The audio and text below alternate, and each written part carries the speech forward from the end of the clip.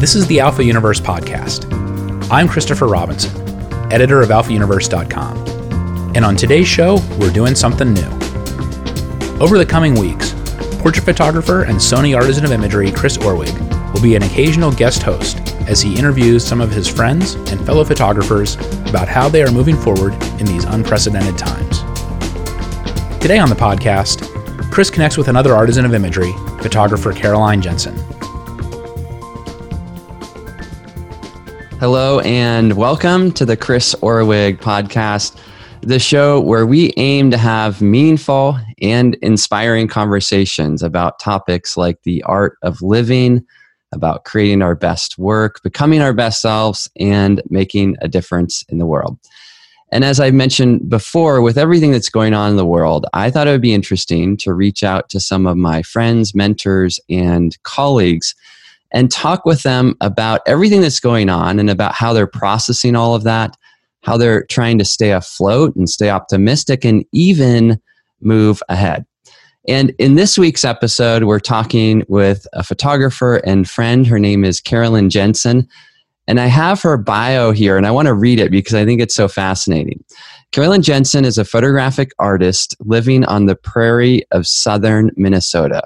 Already, I love that first line. And she's there with her husband, 4 children, and many pets. She's a natural light photographer specializing in emotive black and white portraiture, macro, and color landscape photography. She does also use lights. Maybe we'll talk about that a little bit. Caroline seeks to find emotion in every photo and finds her niche in painterly images with dramatic light. She enjoys focusing on one subject, whether that be a person or a flower. Her style, while ornate in processing, strives for a simplicity that guides the viewer's eye to the heart of the image. And I think that is a perfect description of her work. And she's one of those photographers that just draws you into her work. It slows you down. It makes you think. It makes you kind of value these small moments. And so I'm really excited to talk with Caroline today. So with that in mind, let's jump in. Caroline, so great to have a chance to chat. Thank you so much, Chris. It's awesome to be here. Truly. This is really, really neat. Yeah, it's so fun that we get to connect even though we're so far away from each other, and we get some time to have an intentional and focused conversation. Yes, and that never really happens in life. We're so busy all the time, but we've been forced to slow down a little bit in the last few weeks, and this is a great opportunity. So thank you for having me. Yeah, so let's start off with just kind of checking in. How are you doing? How's the family doing? How is all of this affecting you? And then maybe to add to that question, how are you staying creative and staying optimistic and staying afloat and all those things? Oh, well, it's kind of funny because I'm such an introvert, actually, that it hasn't been too much of a problem. I've just put my nose to the grindstone and started to do all kinds of projects here at home. I'm like a homebody. I love to garden. I love to do general maintenance around the house. So there's plenty of opportunity to do that. And then I've just been digging into creating hours and hours and hours of content. So I'm very, very busy producing things for down the line. So I've really this has given me the opportunity to speed up what I'm doing because I have less distractions outside of the house. That's wonderful. So sorry to jump in, but when you say content, what does that mean, or what does that look like? So tell us about that. Well, for years, people have been asking me to dig deeper into my photo editing process. And I've taught Lightroom for years, but that's more of a basic raw, process. And people have asked for the more painterly type edits. And some of them, I'm not going to lie, some of them take me 3-4 hours to do. So with this added time and, being homebound, I've been able to, record a lot of deeper editing, going into a lot more in depth with the edits. So I hope to produce that into something meaningful for people. That's great. Yeah. That's great. So it sounds like for you, it's been an opportunity. Kind of maybe one of the silver lining is that you have now this time to focus, and it is your work does like you say, it takes time. It seems like you approach things thoughtfully, intentionally, mindfully.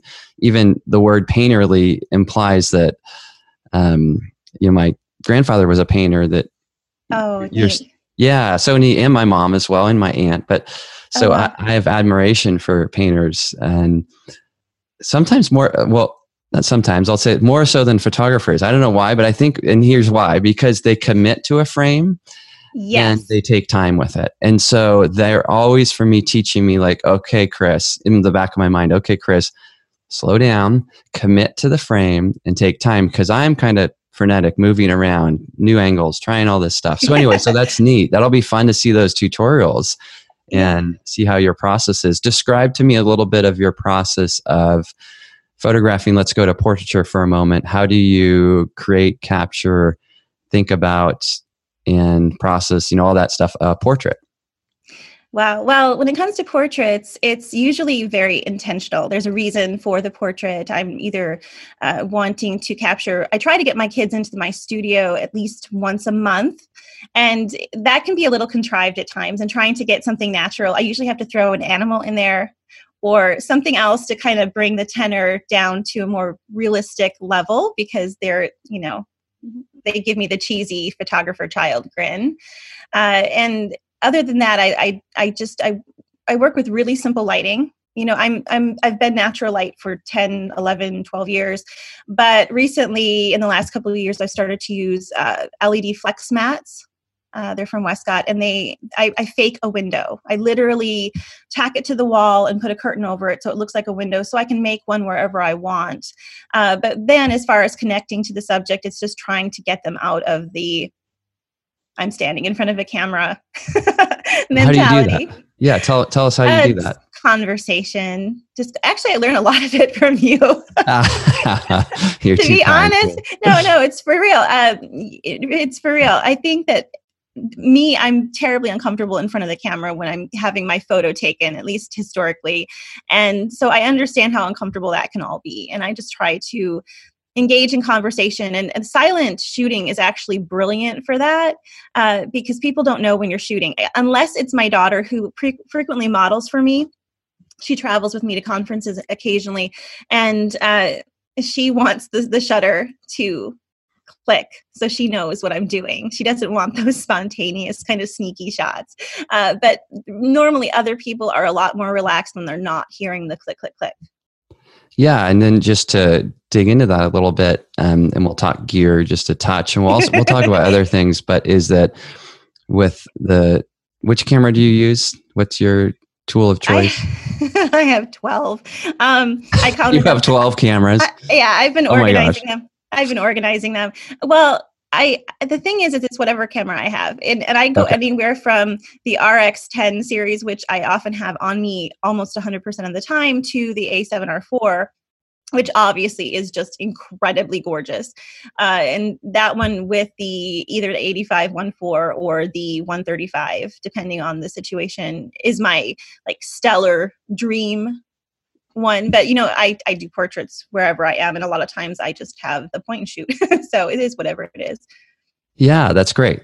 And I use the A7R4 is really my primary one. And what I was only mentioning that just to say that with a lot of these cameras, you can turn them on to silent mode, so there is no sound with the shutter, just in case people aren't familiar with that. And what that means is when you're looking through the viewfinder, you're pushing the button and no one's hearing anything that's happening. And so models do have a tough time with this because they're trained, knowing it or not, every click to do a different movement. Now, for portrait photographers, I don't like a lot of movement. I like stillness. And so when you go silent, sometimes you can do that, or you can get the unguarded moment or different things. So it is a really interesting way to shoot. And it's I don't know, it changes everything. And what I find, maybe I'm hesitating here because I'm trying to think about it, is a lot of times people have a hard time the first 2 minutes of the shoot, but then they settle into it. Do you find that as well when you turn off the shutter? Yeah. Especially if they're involved in an activity. I know that you have a very quiet style, and I love it. You're so amazing. I actually prefer more of a documentary type approach when it comes to portraits, and I'm always trying to get them involved in something, and then say they're baking cookies, but then they look up at you with some excitement about what they've done. And that would be the stellar moment I'm looking for, that fun that they're having genuinely in the moment. And I usually use some kind of a prop to facilitate that genuine. I'm such an introverted person. It's hard for me to pull people out of their shell on my own, unless we're having an authentic conversation, a real conversation, sitting on the sofa, drinking tea, and I can say, how are you? And talk to them. But then when I put the camera in the mix, it puts this barrier. So I sometimes find an activity, even if they're just knitting or, doing something that they love, it gets them a little bit more distracted and helps to bring out more genuine interaction. Yeah, I love that. And thank you for the compliment too. I think your work is amazing as well. So I'll pay you $5 afterwards. No. I use you as a frequent example of somebody who puts a model at ease. I don't know did I ever tell you this, Chris? I don't know if I told you. We were in New York and you were going to shoot a model. You had, we could, have a model come out with us outside, and you had a model come out and she kind of started to strike a pose, and you said, no, wait, what's your name? Where do you go to school? And all of a sudden I just saw her melt. Like she just, wait, I'm a person. And she started to have a conversation, and then you started to shoot. And it was such a beautiful transition between her getting ready to just strike a pose and do her job to all of a sudden being this person that you were interested in. It was really beautiful to see. And it really stuck with me. And I think I've told that story to lots of people about, especially with models. My daughter works with a lot of models when we're at conferences, and I get to hang around the models a lot. And I've reiterated that story. And they always say, I love the photographers that make me feel like a person and not an object. So anyway, that was... No, that's wonderful. I appreciate that. And, I picked that up from a mentor where I was really had a hard time photographing models. I was nervous, and I don't know why, just for some reason, I mean, this maybe sounds so bad, but I was like, I wanted to photograph real people, which meant a model wasn't a real person, right? But I think it was just that maybe I was intimidated by how beautiful or handsome or something they were. And I wanted real characters. I wanted real life. I wanted realness, everything real. And my mentor, he's since passed away, Rodney Smith, said, Chris, you can turn a model into a person. You ask them a question. And that's, so that is exactly where that came from. And what I've come to find is that you learn so much about people through questions. And it's a lot of times people say, well, what kind of questions? And it's kind of like that story you mentioned. It doesn't have to be, tell me your deepest, darkest secrets or something, or like, it just, you go with these little things. Like maybe one quick story is there was a model at another Sony event we were at who was very tall and striking, and I was photographing her, and I realized how tall she was when I started to try to take her portrait, because I had to get on my tippy toes. Yeah. And I said, wow, you're tall, have you, and I'd mentioned I have 3 daughters, and we were talking about that. And I said, well, what age did you hit your height? And she was like, 6th grade. And at the time, wow. She was like, I was tall by then. And how was that? It was horrible. Until sports came along. And I said, oh, wow, well, what sports do you play? It's like volleyball, and do you still play? No, I had a full ride scholarship at this college. I broke my back, so I can't play. I got dropped from my parents' insurance plan, and now I'm modeling to pay for my medical bills. Oh my goodness. Yeah. And all of a sudden, striking tall model became a person.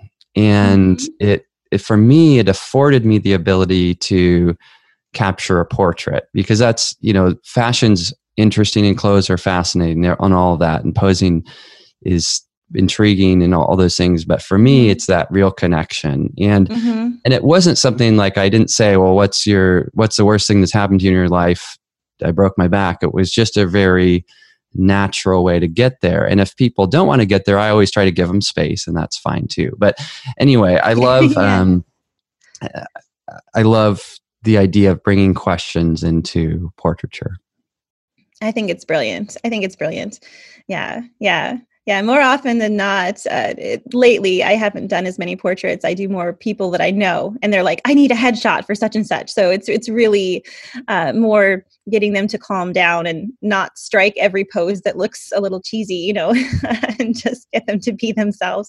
That can be hard. Or the worst funny story. So my son, who's 22, came to me and he's like, "I want you to take my picture, Mom." And I said, "Okay, that's awesome. We'll get in the studio, say Tuesday. Let's have you come in on Tuesday."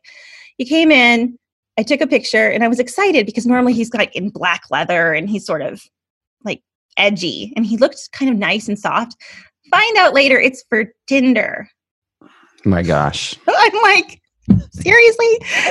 Anyway, no. And so I know, and I do corporate headshots occasionally too. I've done corporate headshots for like a bank, so I do that sort of thing, but it's usually kind of a quick, almost like school portraits type situation where you don't really have a lot of time with each person and they just but no, I definitely appreciate and love the kind of portraiture that you're talking about where you give the model time to connect. Yeah. And I want to talk a little bit about something you said. You're introverted as well. And yes, that helps with connection. And where I want to go with that is oftentimes people think in photography, they need to have a certain personality for the type of work they want to do. So maybe if they want to do, I don't know, adventure work, they need to be an adrenaline seeker. Or if they want to do people photography, they have to be very charismatic and outgoing. And the reality is I've found the best portrait photographers, or my favorite ones, are often very introverted.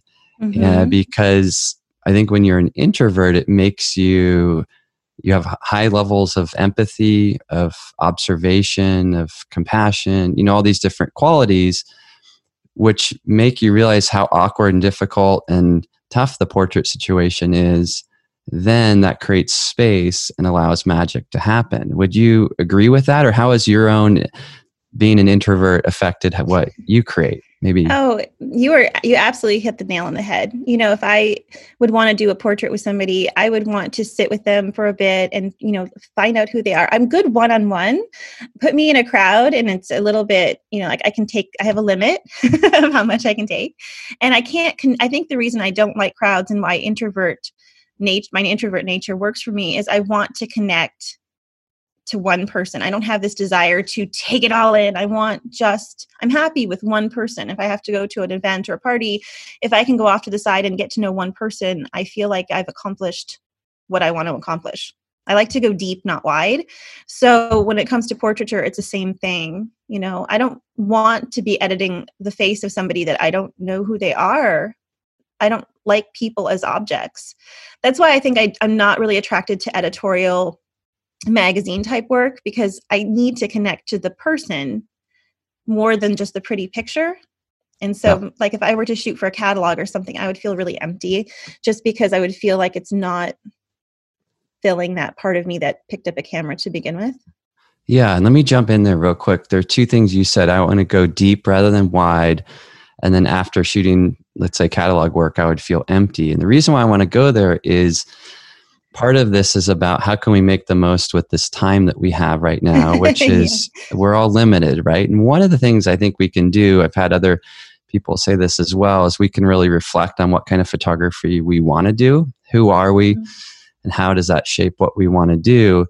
And so the question is, how did you discover that you like deep versus wide?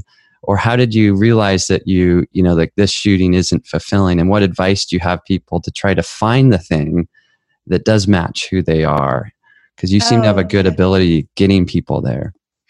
I think one of the things that I like to convey as a photographic instructor is for people to dig deep into what they can do that really fulfills them. And when my children were smaller, so let's go back like 8-10 years, my kids were a lot littler. And I had this thing in my head that in order to authentically capture my life, I had to have all 4 children in the frame.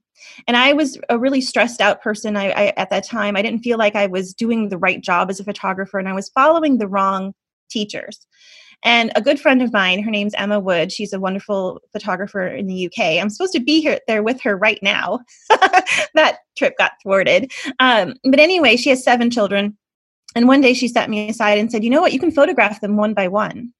You don't have to photograph all of your children at one time.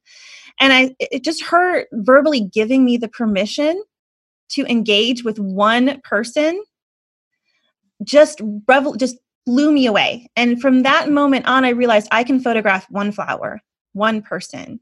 I can get connected to one thing. And I don't have to be that documentarian that captures layers of activity. I don't work well with that, and trying to be that person was just killing me. So that is kind of where it started, and it sort of extrapolated itself out to everything that I shoot, from people to macro or whatever it is I'm shooting, nature. I still apply that same principle. That's wonderful. And picking up on that, there are two reflections I have. Is I love how you said I was following the wrong teachers. And I think that one of the things that tends to happen in this day and age with social media and everything is we follow a lot of different voices.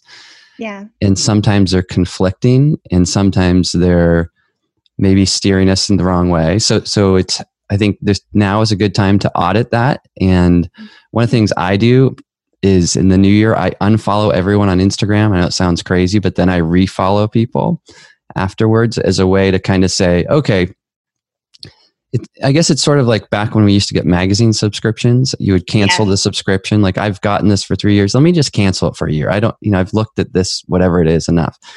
But anyway, so I encourage people to think about who are you following and maybe trim that down a little bit. And then the second thing I love that you said is that you got this little gem or this wisdom from someone else, and that all of us are kind of self-made photographers, but at the same time, we can't do it alone. We need outside voices. And I think now is a great time to ask friends, colleagues, mentors, anyone saying like, hey, do you have any insight into what I can do differently here? And that it wasn't like she said something that was rocket science. She just said, you can photograph one at a time. And it was like, oh my gosh, that changed it. Yeah, it did. Yeah. I do a lot of voice work with people, visual voice, what is it they want to do. And I spend a lot of time digging in with people and trying to figure out what will make them happy with a camera. And that might involve them taking personality tests. Sometimes I'll find people that are extroverted who are trying to copy what I do, and it doesn't work because they need to have permission to be that person who wants to take in all that energy. And that's always really fun to see people thrive once they've embraced who they are. And I love it. That's wonderful. Okay, can we try doing that? Can you do that with me? Some voice work, develop my voice. I think that you're pretty spot on already. You don't have much. I mean, I can see when I look at you and I see your work, I see you all over it. I don't feel like you have a lot of room to change or grow, because you're really, everybody has room to grow. I should reiterate that. But I see you in your work. When I flip through your book or look through your images, I can see that back process. And I'm a big believer in kind of the subliminal nature of images. I don't know if this makes any sense, but when I initially have a student that comes in for voice work, I will look at a body of their work, say, 3 to 10 images or so, and I will just deep dive into those images. And I will look for similarities and patterns.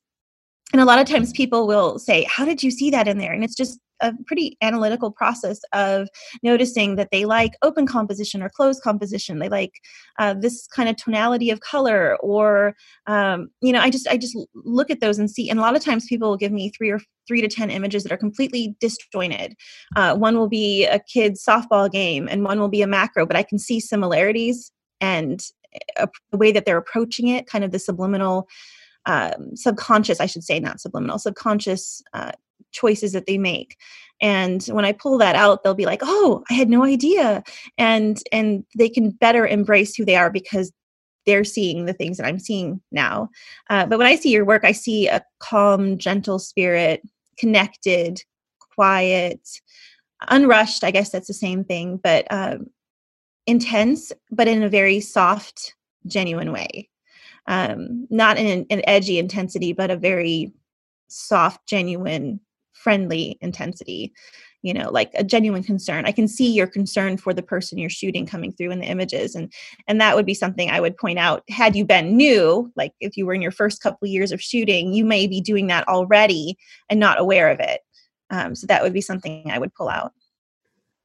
I love it. I love it. And then what would be an area you would say, Chris, this might be a good growing edge for you, or this might be something worth exploring? Where would I you?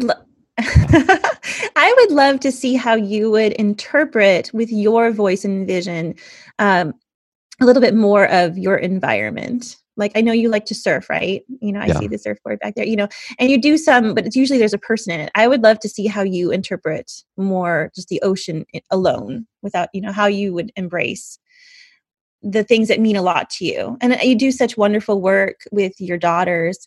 I'd love to see even more of that, because I don't know, there's such a light that shines through your girls.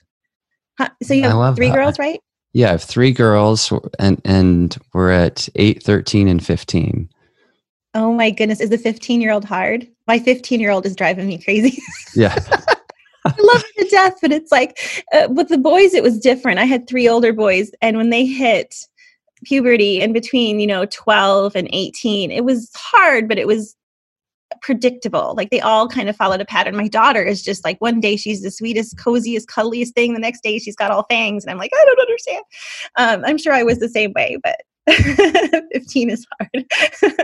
Yeah, no, I'm enjoying it. She's amazing, lots of spirit and spunk and personality and character. And, like in any age, I feel like I learn so much from my kids. And, yeah, like one thing, I've shared this story before, but I don't take a lot of pictures of my kids as they've gotten older. I find when they're younger, you can take a lot of pictures, but then as they get older, it's a little bit more about relating to them just as a dad or as a person versus a photographer. It is. I'm not going to make them like my models, when we're out on a hike. They'll often say, you can take a picture, Dad, but you can't post or share it. And I'm like, fair. I hear that all the time, except it's the opposite. You can take a picture and post it, right? Yeah. Always, my sons especially. My daughter not so much, because she's her helping me with conferences started when she was really little, and she's a very good listener. She's good with 30 people pointing cameras at her, so it is very much a job for her when we do it. So at home, it's hard to get her to just be spontaneous. If she's baking cookies and I start to shoot, she's like striking a pose, and I'm like, wait, just do your thing. This is just for me. I have to say, this is just for us. This is just for us, not for Instagram or anything. And then occasionally she'll go through the resulting images and be like, you can post that one if you want.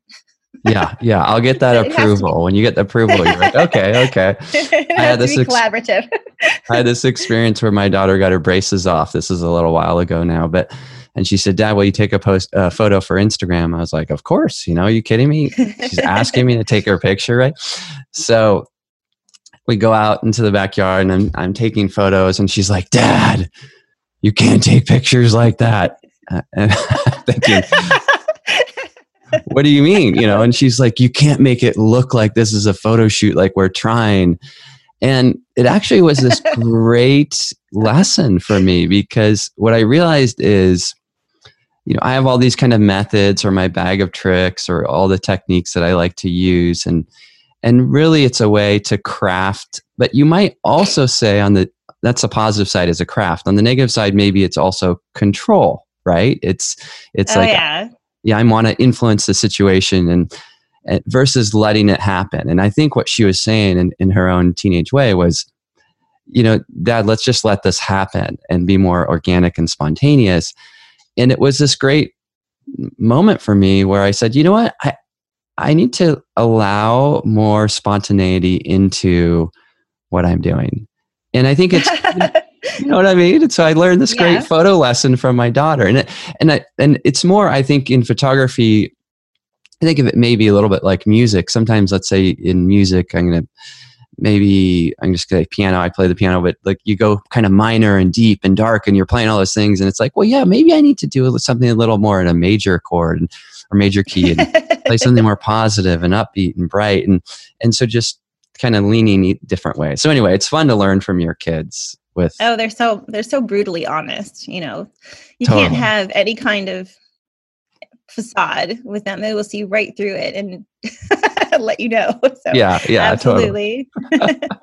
Yeah, like because we both teach at conferences and stuff. And my kids have often said, like, Dad, why would someone want to listen to you at a conference? It's so funny because I do all of these talks and tutorials and things, and I constantly get the feedback that your voice can be really soothing, which is good. My husband doesn't understand that because he gets the more shrill side of me, I suppose. We're renovating a bathroom right now, so there's lots of conversation happening. But anyway, one of the things I was afraid of was that I would have hours and hours of content, and I'll just like people will play it just to go to sleep at night. Like my husband will say, "Read a book to me," and you'll put me to sleep in a second. I'm thinking, "Oh no, this is going to be terrible."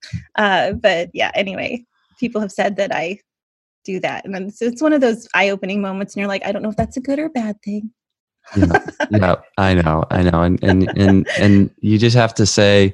It just is. One of the things I've realized is, with all the social media and teaching and speaking, all different things that we do is you have to develop a certain degree of self-awareness, self-understanding, self-reflection, and all this stuff that can easily, though, turn into self-absorption, like you care too much about things.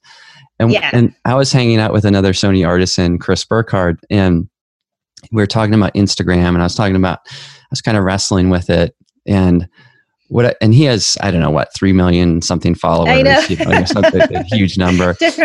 Yeah. And what I realized was I was taking it more seriously with my followers, which is very small comparatively, than he was with his followers. And it was just sort of this way of just reminding me, Chris, lighten up, this is okay, or even like you're saying with your voice, it may be very soothing. It's like, you know what, it is. And I'm going to go with that, and that's what we have to do as artists, right? We have to literally trust our own voice, be who we are. And the more we're that, the better off we will be and the world will be, right? Exactly. And knowing how you relate to your audience in your best way is good. I mean, being something you're not would never be advantageous. We can't be that way. And I don't know how I would be with 3 million people. I would overanalyze it to death, I'm sure. And I pretty much know most of the people that follow me. I mean, I have a very high end of back end conversations that happen with people. So that's the way I like it. I don't know. Social media, I struggle so much with it because as an introvert, it's not really, I don't know. I don't think in a different time and place, say put us back in the 1990s, I don't think, I think I would have been better there. This whole social media thing is completely, it's a struggle. I'm not going to lie. Yeah, it is. It is. And I think leaning into that and realizing that and being aware of that is fine. That's part of it, right? I think and I think back to all the students I've taught too, is that, and let me just try to think of some analogy.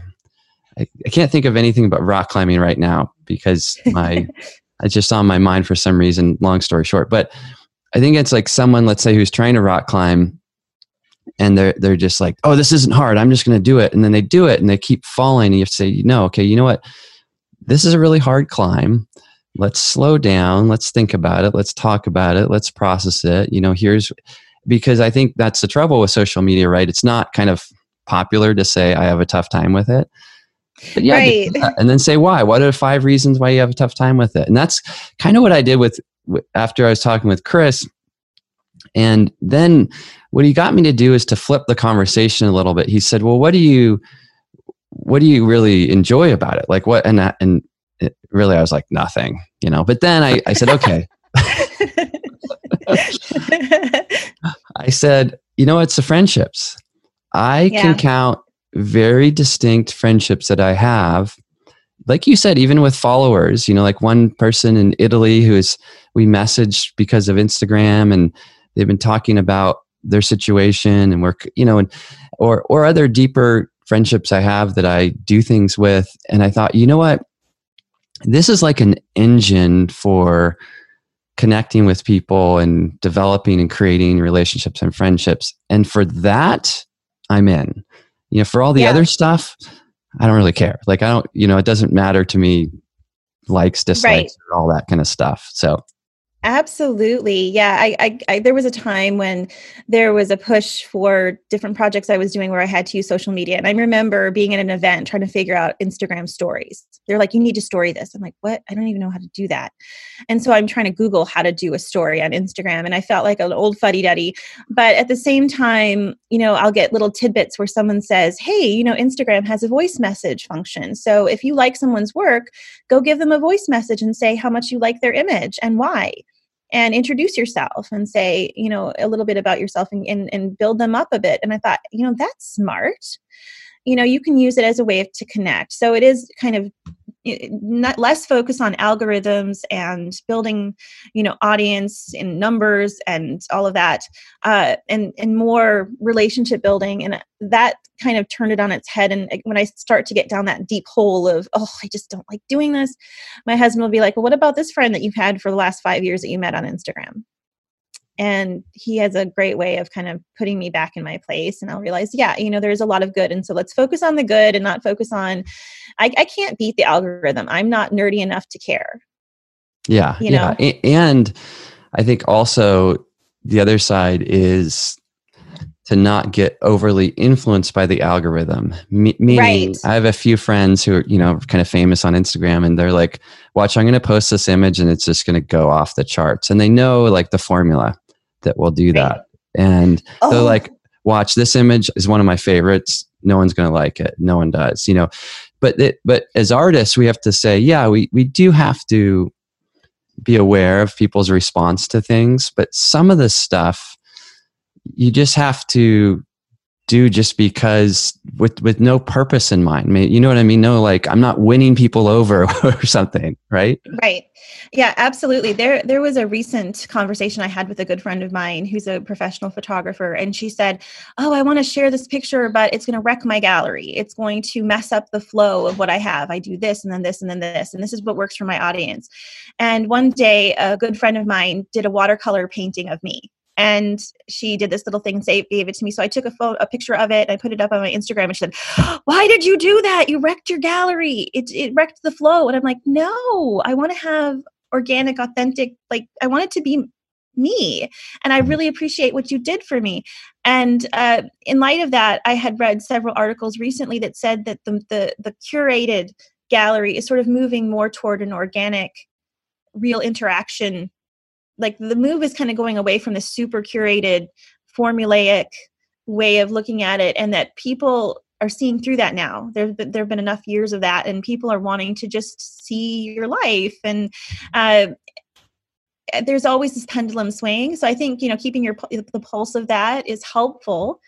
But also, if your values don't line up with the current way to achieve it, then backburnering it or just not getting caught up in that is good too. But I'm kind of excited that more authentic connection is becoming more popular. Yeah. And I think too, figuring out tools or methods or strategies to make it work for you. And I think kind of what I'm hearing you say too is we have to bring ourselves to these different platforms. Same thing like in photography. It's like not the camera and the lens. We all know that, right? It's like who is holding it and what they have inside of them and what they're bringing forth. And there are ways to do that. Like one of the things I've done recently is I hired a college kid who runs an app called Later for me, which basically is all the posting on my social media. Oh yeah. And so I have to create all the comments and I create all the content. And then, so essentially her job is to metaphorically kind of like water the plants, like schedule like the posts just come out. Because what happens for me is I get really indecisive. I have a photo. Yeah. I'll be like, wait, should I post it? Should I not? Wait, I need to call Caroline. I'm just not even going to post it. I don't even care, Right. And so building that, like, I don't know, sprinkler system. I don't know if that analogy works, but it for me has been really nice. And then it's helped me to experiment a little bit too, where I can have images scheduled out and I'm posting them and sharing them. And I can see the responses a little more objectively. So when something goes live, it's not like, oh my gosh, no one loved that image. It's like, wow, no one liked that. That's interesting. why is that? So creating a little distance, because I think I attach myself too closely to my work. Do you know what I mean? Oh, I do it too. Yeah, absolutely. Yes, that's a really good point. I should use something like that to schedule. I'm very haphazard with my social media. I think I need to do better with that. But so this person works for later or developed later? Oh no, yeah, sorry, maybe I said that wrong. No, so you can just sign up for the app later, and then she manages that side of the process. Got it for you. Yeah, Got it. Yeah. So and she's stoked to have a job that pays well and she can do whenever she wants. And I'm really happy because it takes a little bit of the pressure off of me, because I used to feel this pressure, like I'm like, oh my gosh, I haven't posted for so many days. I got, people say you have to feed the gram, and then I think, well, yeah, I do, but this one isn't right, and that last one, and I would just overthink everything, and just. So anyway, I guess I'm saying that not that this is right for everyone, but what I've found in photography is learning the right mix is so important. Like some people, the right mix is carrying 3 cameras and 6 lenses, but then I see other people bogged down by that mix. And I just say, you know what? I see you as kind of a 1 camera, 1 lens person. Go with that camera, go with the 50. Create like that. Or like your friend had said, you can photograph 1 person. You have to photograph all 4 kids, And so finding the right fit really is one of the secrets to getting good at all of this stuff. Because there's a million ways to do it. And if we try to do a million things and be a million people, it doesn't work. Absolutely. Absolutely. In fact, my husband just commented to me the other day. He said, you are really happy right now. I haven't seen you this happy in so long. And creating content that is important to me, usually I was at the service of somebody else. We need content about this, or we need content for that.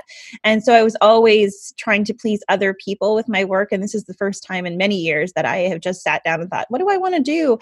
And it's been really, really interesting to see. It's not less work. In fact, it's considerably more, but I'm touching on topics and doing things that really make me excited. I'm not trying to fit somebody else's brand, which is awesome. Yeah. I love that.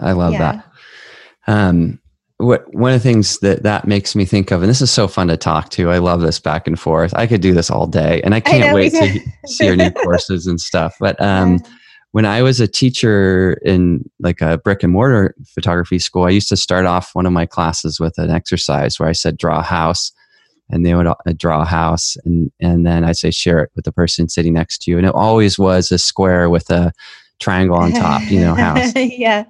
And then they were all kind of sheepish and all their houses looked horrible. And then I said, okay, now flip your paper over. I want you to draw a house. And this time I want you to include elements like geographically. Is it in the mountains? Is it near the beach? Is there a pool? Is there a hot tub? Is there a helicopter? What are the cars in it? How many floors? Are there people there? Is there a part? Just basically make the house you want to live in. And they would all of a sudden, the first drawing was like barely drawing tentatively. The second one, they're just like into it, working so hard, going around, doing all this stuff. And I would talk over while they're drawing. And then they would show it to their friends. The whole class is erupting and talking and laughing and all this kind of stuff. And I would do that just to say that the second time you actually worked harder, but it was easier. So it's that strange paradox that happens, I think, in creativity when we're doing something that means something to us, which is what you were just talking about.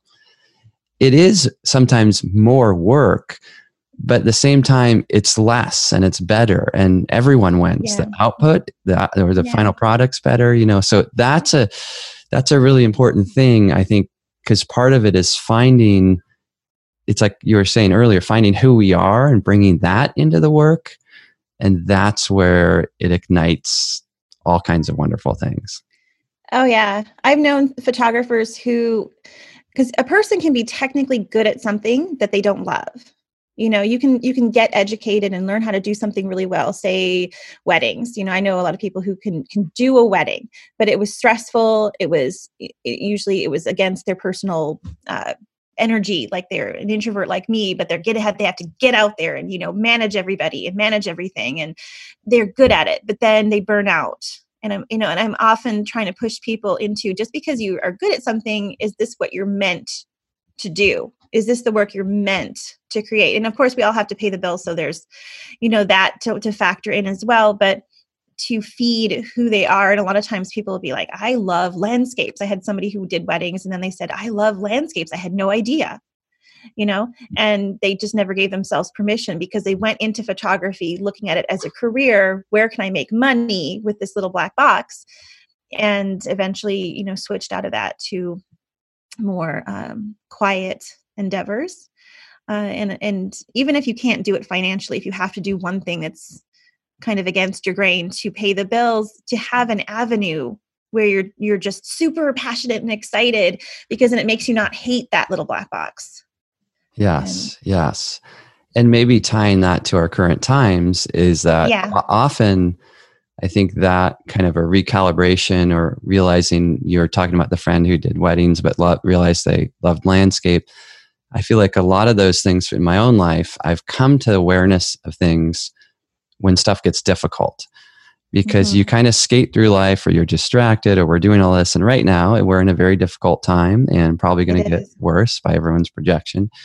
Yeah. And it's a good time to kind of reflect, I think, on, well, who am I? Why am I? What do I really want to do? Because we've been given the gift of a pause and a moment to do that.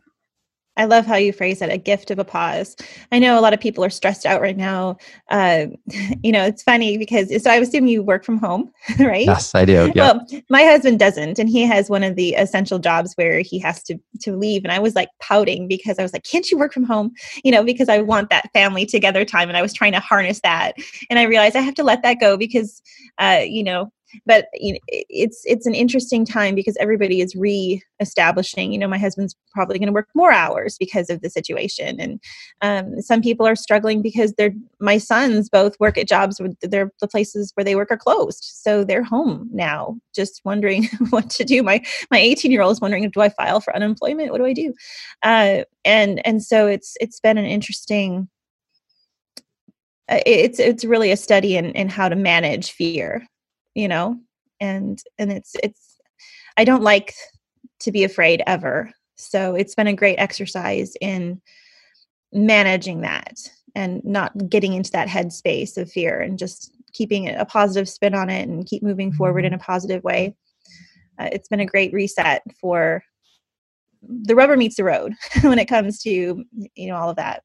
Yeah. So let's go there a little bit. So for the person who is feeling discouraged and fearful, and rightly so, because of limits and work and those kind of things. In particular, here we're really talking to creatives and a lot of photographers. Yeah. What thoughts or encouragement or ideas do you have for that person? I actually think that this is a huge opportunity. I come from a long line of inventors, people who have patents on different things, nothing really interesting, but, farm equipment from the early 1900s and stuff. But what I can say is that when you are forced into a position like this, you can start to look for gaps. What needs to be filled? What would make my life easier in this way? And not necessarily just inventions, but curriculum if you're a teacher, or photography gear. Maybe you're somebody who wants to design a modifier or a better camera bag, or you have time to put into the things that you may have backburnered. People's creativity, the things that they have back there, start to come forward when you have this gap of time and a slight bit of desperation. And I would love to see the creativity that comes out of this, which can potentially be a negative spot. I would love to see what people come up with. And I think this will birth a lot of really good ideas, better ways to communicate online, better ways to work at home, better ways to work in a home studio, better ways to sell portraits. Like Paul Giroux, he's another Sony artisan. He started to do a series of family portraits of people sitting on their porches. I don't know how that all came about. I haven't talked to him about it, but it was mentioned to me. And so he's doing these distant portraits of families, from the social distancing. Creativity comes out of this situation, and that is so inspiring to me. So while we're not always excited about the things that cause personal growth, challenges that cause personal growth, I do embrace it. and realize that it does have a benefit if we let it. Yeah, I love that. That's wonderful to hear. And I think there's so many precedents to that as well. One person that comes to mind is John Muir, and he and if you know hit the story about when he was filing something, and the part of it on like a grinding stone, part of the file piece went into his eye, and he went blind, and it's called empathetic blindness. He lost sight in both of his eyes for 30 days or something like that. I'm not sure if I'm getting the details exactly right.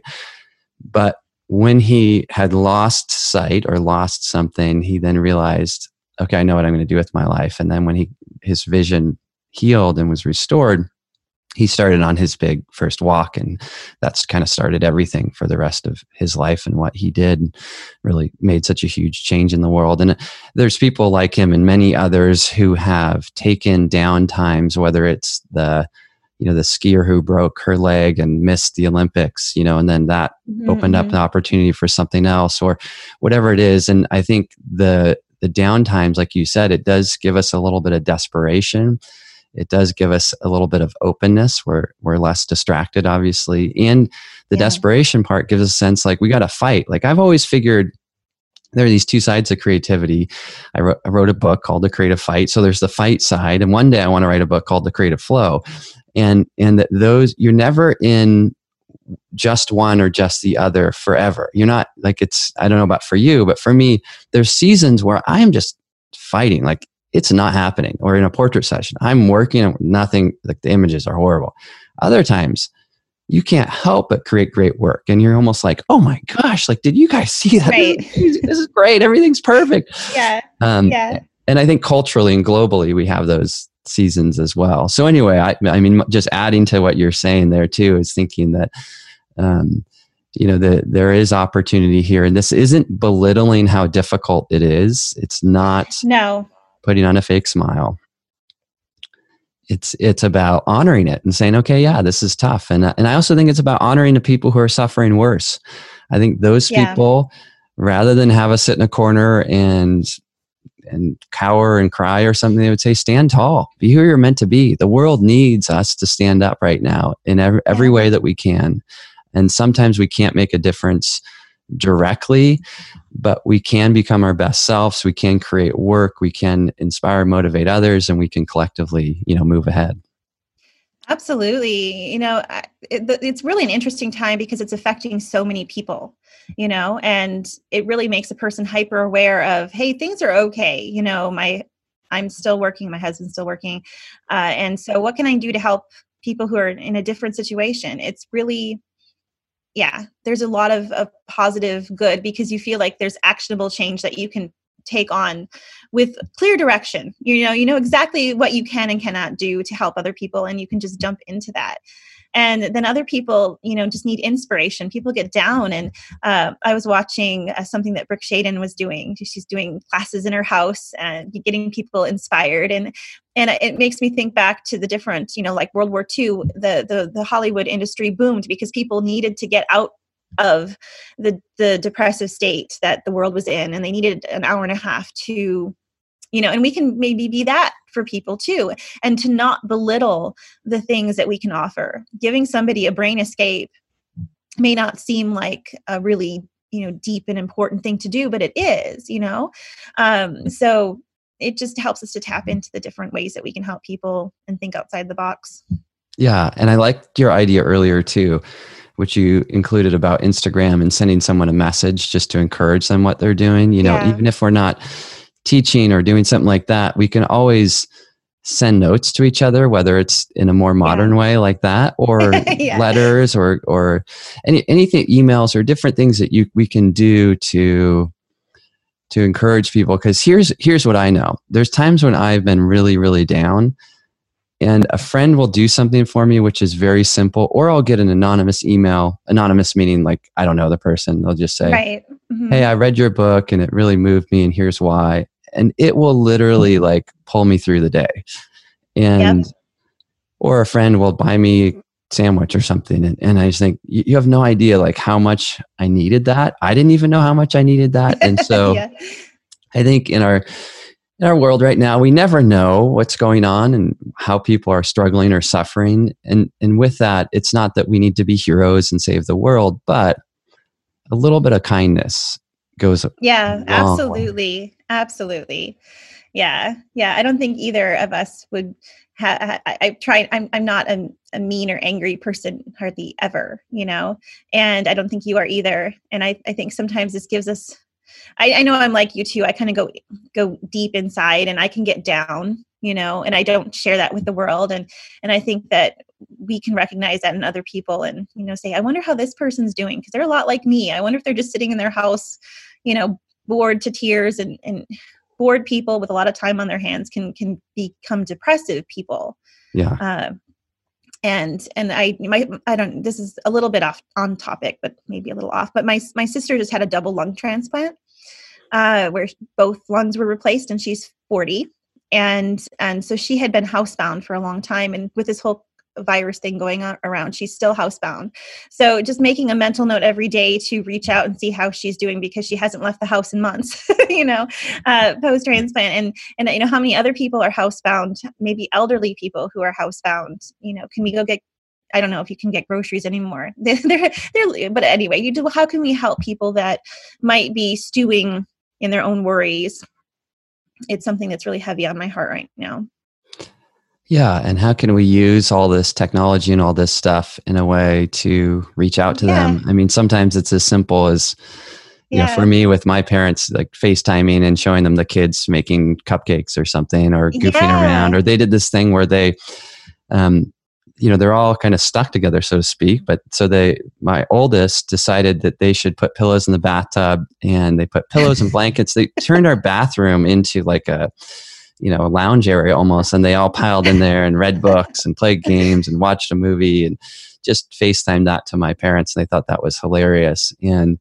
But yeah, just taking that little bit of extra effort to do those things. And then with us, I think too, as a photographic community, to remember that as small business owners, there are a lot of people out there who their business has just been shut down. The wedding photographer, like weddings are canceled or whatever it is. And to realize, we need to stick together. We need to support each other. Sometimes it's simple. Other times it could be more involved, but to kind of bring that awareness into the situation. And because I think part of being an artist, I think you would agree with this, is that we are called to be aware of things that the rest of the world may ignore. And part of that means deeper emotions, right? Yes. Oh, absolutely. I think being a photographer definitely primes you to be aware of all the subtle cues that people give. We're almost psychologists in a little bit of a way. My mother was a psychologist, so I grew up being a human experiment, and so, but so I've always been fascinated with human behavior and all of that. But anyway, definitely something that we can harness and tap into. All right. Well, couple more questions for you. We're getting closer to the end here, but one of the things is, how can we keep our creative spirit alive right now? And you're so good at practicing that without being in a major city or traveling to far off distant corners of the world. And you seem to bring creativity to where you are in a really unique way, whether that's your macro work or the photographs that we've already talked about. But I'm looking to hear a few ideas about how I and how we can keep that creative spirit alive within the confines that we are all currently in. Oh, well. Give us some wisdom.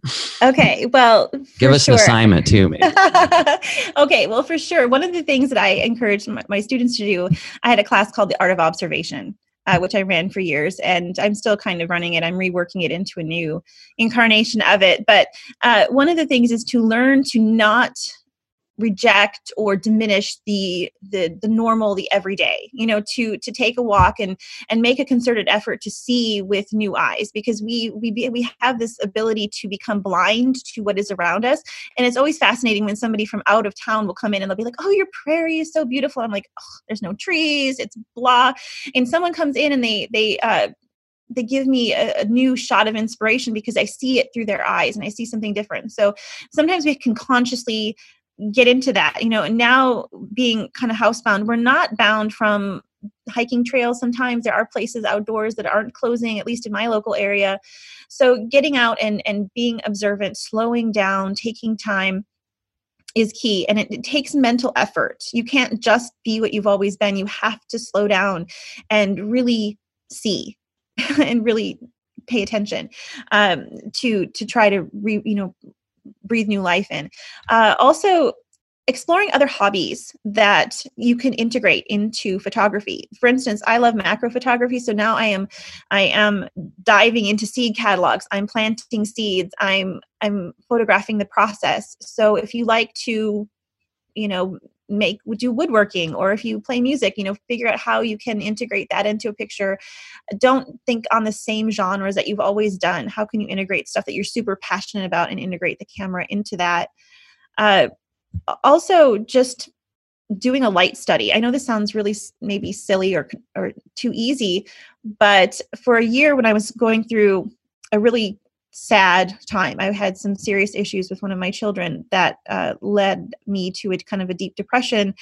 I just photographed the light. I'd get up early and look at it coming through the windows. I would look at it at night. I would look at the street lights, and I would photograph just the light. I didn't make myself find a subject. I didn't make myself find anything particularly beautiful. I just chased the light.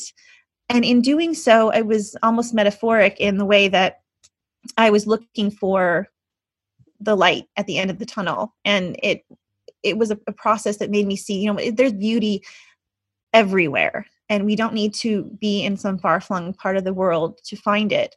The irony is you can make as beautiful images in your own boring house as you can on the other side of the world, if you try to see it through the eyes of somebody who might be seeing it for the first time. I love it. The last part, if you try to see it through the eyes of someone who's seen it for the first time. That's helpful. Yeah.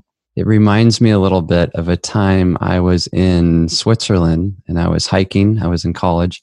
I was a college student studying abroad. And I was in the Swiss Alps in the most beautiful place I'd ever seen in my life. Came upon someone on the trail, and she was a local to the little nearby village. And we struck up a conversation, where are you from? Oh, I'm going to school in Santa Barbara. And talked about, that a little bit. And I said, where are you from? Here. And I said, oh, this is so beautiful. And she said, yeah, but it doesn't have an ocean. See. Yeah, that is so true.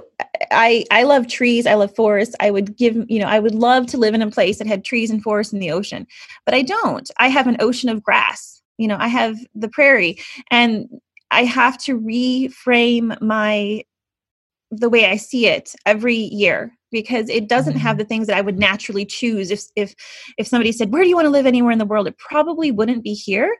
But a lot of people say, wow, you make the prairie so beautiful. It's because I really struggle and fight the fight to see the beauty that it does have and reframe it that way. And I think herein lies one of the most important parts of photography, which is it's never about what's in front of your lens. It's always about what you're bringing to the situation. Yes, absolutely. I think popular photography tends to propagate the alternative idea that says you need to have a beautiful model, or you need to go to that one desert location, the racetrack, or you need to go where all the hot air balloons are launching. You need to, whatever exciting or interesting thing is, which all those things, they're not bad, but you can't rely on them. And I think now is a really interesting time to get back to that. Like you're encouraging us to do, is to say, it really is about working hard at it and bringing something to that. And I love how even, in talking, you said you have your ocean of prairie, or I forget how you just had said that. But, ocean of grass, yeah. Ocean of grass, yeah. I like that metaphor. And I like how you encouraged me too, to even earlier, without knowing it, you kind of gave me that same assignment of saying, I would love to see you integrate more of the things that you love, like the ocean. And it's funny that it's here, but I don't photograph it a lot. And here it is, so beautiful and amazing. So it's not, it's not like I even have a good excuse, whether it's beautiful and amazing or uninteresting and dull. Our task as photographers is to see deeply and to express and to look and discover and be curious and all those things. So those are some wonderful, wonderful words. And awesome. Yeah, and it's so fun to get a chance to talk and to hear some of your thoughts and ideas. It is very calming and comforting. Well, it's been awesome to talk to you. I was really looking forward to it because, yeah, you're actually, your book, The Creative Fight, is one of my favorite books. So I can relate to. I just knew we'd have a lot to talk about. Yeah. Thank you. I appreciate that. That book was such a labor of love. It's so funny. That's a whole nother story, but well, I'll tell just a little bit of it maybe, is that as I was writing, I was one chapter in, and my editor, who had been a dear friend, or is still a dear friend, we had done, I think, maybe 4 books up to that point together. She said, I'm leaving my job. And basically, wow. I didn't have an editor for the rest of it. I had someone take over, but it wasn't, they weren't, I was doing it. And at the same time, I had been in a certain space and I lost that space, and my teaching, the place where I was teaching, I had left. So all these things that were difficult were happening. Which obviously the universe does that, so that I was in the crucible of the fight, writing about the fight, versus from the mountaintop looking back, like, oh, back then it was tough. It's like, no, this is tough. It comes through. It comes through. I think the genuineness of the struggle comes through. And I think that's something to embrace. It's relatable. We all struggle, and anybody who says, oh, this is just easy, this is great. I mean, it might be on the surface, but I think we all go home at night and go, oh, this is hard. And it's hard no matter what you're doing. And the thing with the hard too, sorry to cut you off there, but I always encourage people to lean into the hard. Like, why is it hard? What is hard about this? And like you were talking about the person who's photographing weddings and it's not feeding their soul and it's exhausting them. Say like, well, because most people say, oh, it's the weddings. Oh, you don't like working with the brides, bridezilla. It's like, well, no, I love brides, but I don't like what? Tell me the 3 things you don't like. And exactly. I kind of learned that from shooting for a brand called Patagonia. And I don't know if they still do this, but back when I had just started there, that they're doing stuff with them, they gave a list of 10 things you can't have in a photograph. So you can't have plastic, you can have power lines, fences, cars, all these things. And so they had this list of no, and that brought you to a yes. And so when you look at their work, if you go online and search, you're like, wow, it all looks the same, even though it's shot by people all over the world, all different places. But the no gets to the yes. And so that's where I think even with the difficulty, it's like, well, what is it? What are the no's here? What are the things that are Oh, that's brilliant. Yeah. That's brilliant. That is actually part of the voice course that I teach, is learning what to say no to. And it's assumed, a lot of things are assumed that people operate on the assumptions, I should be shooting this way or whatever. If you can say with confidence, I do not want to photograph that. Like, I don't like to photograph plastic at all. There's just something as simple as, I don't like to photograph anything that is, if I can define what I don't like, it's so much easier to embrace what I do like, and everything sort of falls into line after that. So I get what they're doing with that, making sure that people understand their hard no's. And one of the ways, just to keep going with this for a little bit, is one of the ways I've kind of developed that practice in my own life is I create a yes/no list. So I get a piece of paper, put a line right down the middle, and I'll have my students do this as well, because sometimes it's hard to say, well, what do I say yes to?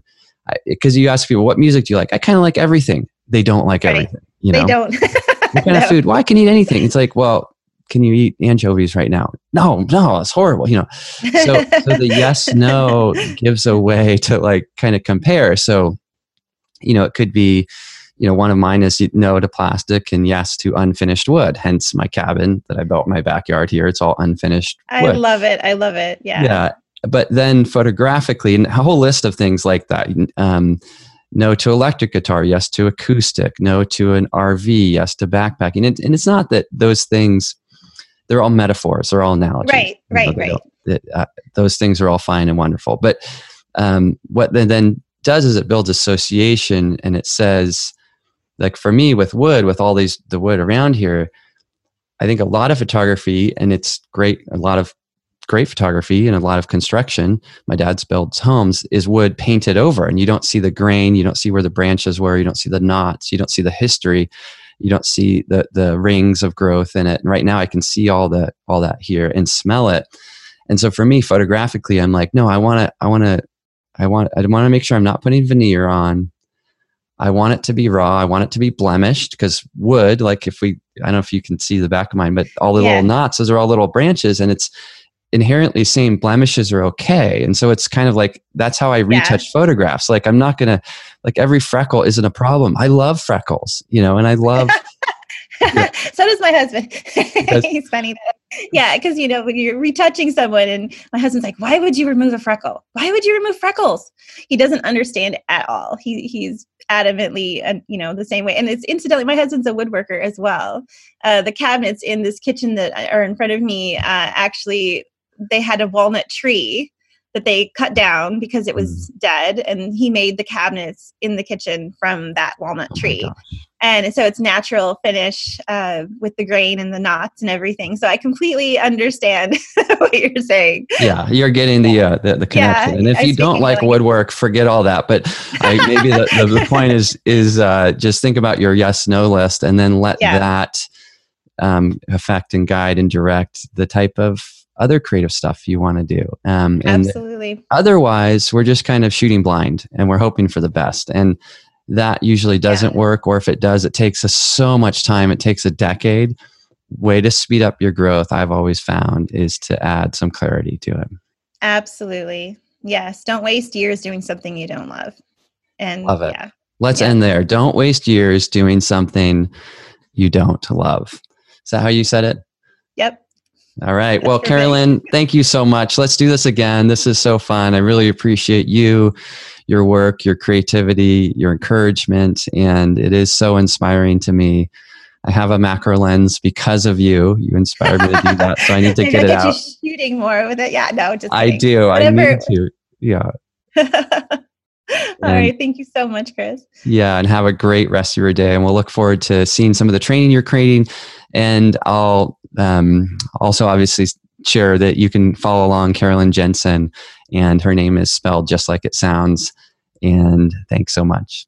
Thank you.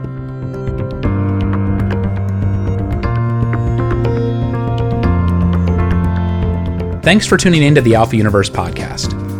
You can see more about Chris Orwig and Caroline Jensen, and find the show notes for this episode at AlphaUniverse.com. Subscribe to our podcast at iTunes, Stitcher, Google Play, or wherever you get your podcasts. This episode of the podcast was produced by Chris Orwig. The AlphaUniverse podcast is sponsored by Sony and produced by Christopher Robinson. Executive producer is Alex Stevens. Our engineer is Andy Brohard. Special thanks to the Sony digital imaging team, who are always around to patiently answer our questions when it comes to the nuances of camera and lens technology.